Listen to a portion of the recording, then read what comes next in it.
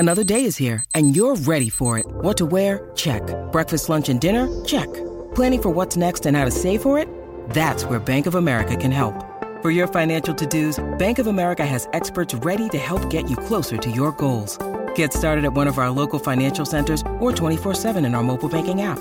Find a location near you at bankofamerica.com/talktous. What would you like the power to do? Mobile banking requires downloading the app and is only available for select devices. Message and data rates may apply. Bank of America N.A., member FDIC. With threats to our nation waiting around every corner, adaptability is more important than ever. When conditions change without notice, quick strategic thinking is crucial. And with obstacles consistently impending, determination is essential in overcoming them. It's this willingness, decisiveness, and resilience that sets Marines apart. With our fighting spirit, we don't just fight battles, we win them. Marines are the constant our nation counts on to fight the unknown. And through adaptable problem solving, we do just that. Learn more at marines.com. Welcome, fellow Lions fans. I'm Dr. Jimmy Liao, University of Michigan Medical School grad, board certified in family medicine. On this podcast, I'm going to give you insights and perspective from a medical standpoint regarding the Lions and their injuries. Lions are pretty tight-lipped about diagnoses and what's going on with the players, so I'll give you my best guesses based on video, injury reports, and other data. Today is Tuesday. We're going to be talking about Frank Ragnow's left knee, Ali McNeil's right knee, Alex Anzalone's left thumb. Congrats to him, by the way, on the delivery of his new baby. Smart man, hurting that thumb right before he has to change diapers. Gives him a handy excuse. I wish I would have thought of that. Jonah Jackson's wrist injury. CJ, GJ, and James Houston updates. All that next. Lions fans, it's time for the podcast you've been waiting for. The show where Kool-Aid runs blue, faces turn red, and rose-colored glasses never go out of style. This is the Detroit Lions Podcast. Let's start with the mystery of Frank Ragnow's left knee. Hurt himself in the second quarter, did not return to the game.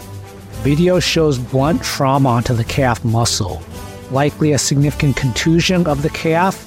Not a big deal unless you get what's called compartment syndrome, which is subsequent swelling of the muscle in the leg. So much swelling that it actually stops blood supply, and you can actually lose your limb. Maybe not so rare, because Jordan Hicks of the Vikings had this happen 2 weeks ago and required emergency surgery. We're about 48 hours out, so at this point the window for compartment syndrome has likely passed. Usually that shows up within the first 24 to 48 hours. He was listed with a knee and not a calf or a leg or an Achilles. So with the knee, what do we see on video? There's really not much obvious on the video. The impact to the lower leg causing the tibia to move forward possibly could sprain the ACL. In a severe case, it could even tear the ACL. He also landed on his knee, which could cause a PCL sprain. You saw this with Vitae earlier in the year. Could also cause contusion or injury to the patella area. The landing looked pretty soft, though. Also, possibilities are a MCL, but I did not see that on the video. Examination in the locker room reportedly was reassuring. Likely no ACL or PCL or patellar tendon issue on the exam. MRI on Monday showed also reassuring results. That suggests no full tear of anything. However, it doesn't rule out a sprain of one of the ligaments. So what could be going on here? Right now, hard to say, but I think an ACL sprain is a possibility. Hopefully, we're just dealing with a contusion of the patella, contusion of the knee as it landed. If it is an ACL sprain, it's not a complete tear, nothing he needs surgery for. However, it could cause him to miss up to a few weeks as that sprain heals up. We'll know more later as this week goes along. I'm not expecting him to practice this week. If he does get an LP, that would be fantastic news. We'll see if he goes on IR by the weekend. That's going to be the big thing to watch out for. Ali McNeil hurt his right knee in the third quarter. Looked like a knee contusion. He was hit by Aiden Hutchinson on the right thigh, which if you slow-mo the video, you can see it causes his knees to knock together. You can see all these videos on my Twitter feed. I suspect a possible painful bone contusion as his knees knock together. Articular damage of the bone is possible as well. The articular surface of the bone is a cartilage that covers the bone.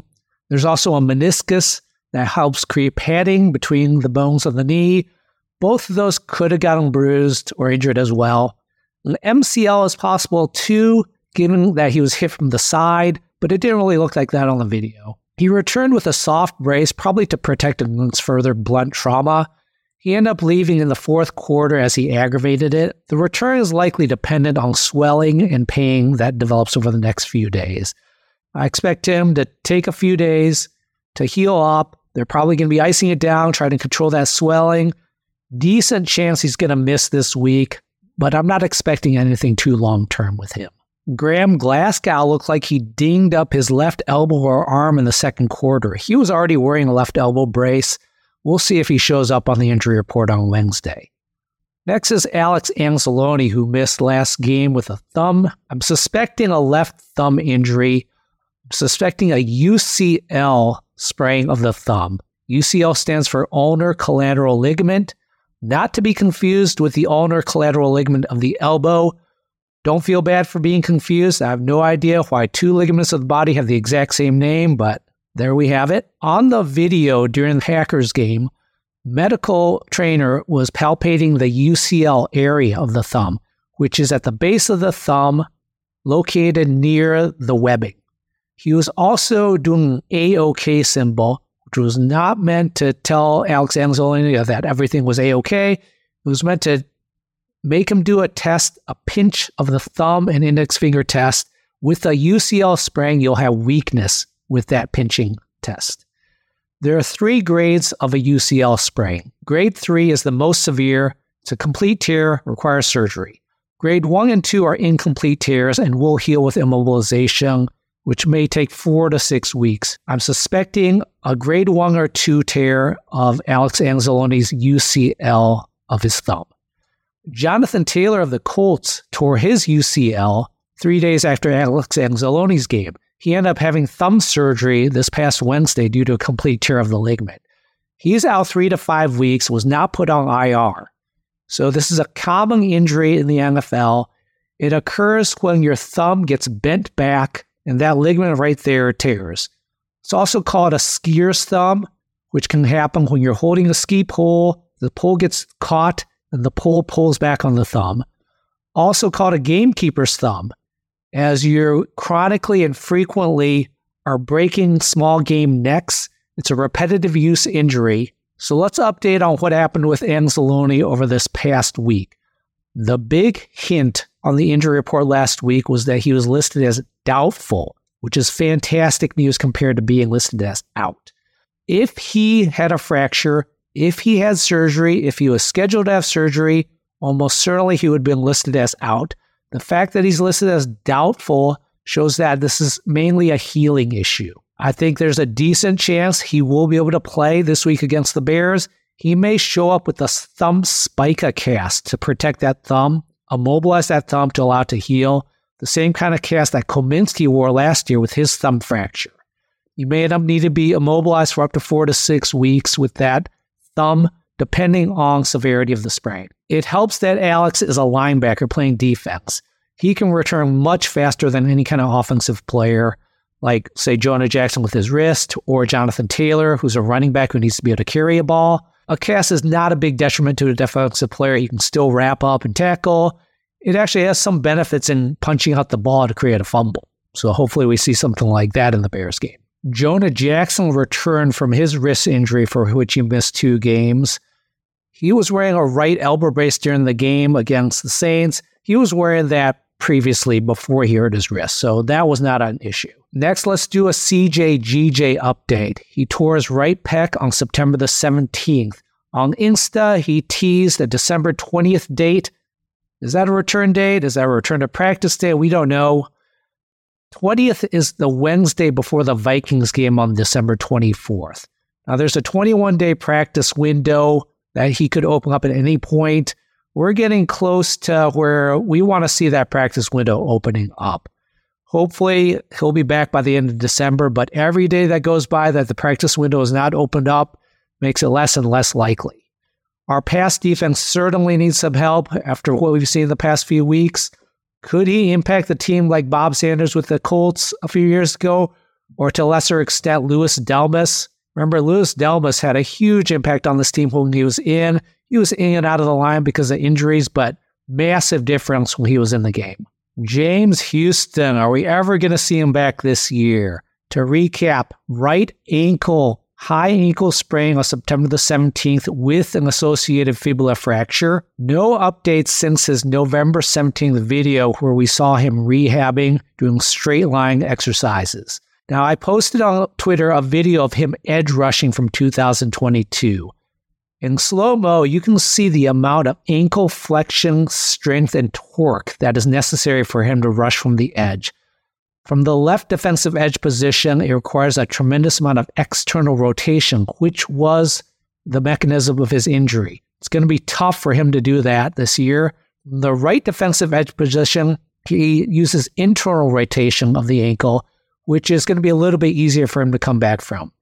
Either way, the ankle needs a lot of strength and flexibility, especially with a 300-pound offensive lineman pushing on him. It really depends on how his rehab goes. Hopefully we see some videos of him over the next couple weeks of him doing some more lateral movement exercises. I would say if we get him back anytime in January, take that as a win. Even if he comes back, his effectiveness is going to be a big question mark because of how important the ankle is to his edge rush. A quick comment on the chain gang injury, which many of you have asked about. It looked like a dislocated knee on the video, and it was confirmed to be that. The main concern with the dislocated knee is a blood vessel disruption, blood vessel damage that can cause lack of blood flow to the limb, and in severe cases, amputation. So it's an emergency issue, sent right to the ER for a vascular imaging. Apparently, the reports are that there was no vascular compromise, which is great news. A dislocated knee typically causes multi-ligament tears, so likely surgery to repair some of the ligaments there. Also, a dislocated knee can cause nerve damage. We're not sure if he has that yet, but that's another hurdle that will need to be cleared. That's it for today. Let's beat the Bears. Let's bring it in here together. Let's go. Let's go. Come on, baby. Lions on 3. 1, 2, 3. Rise!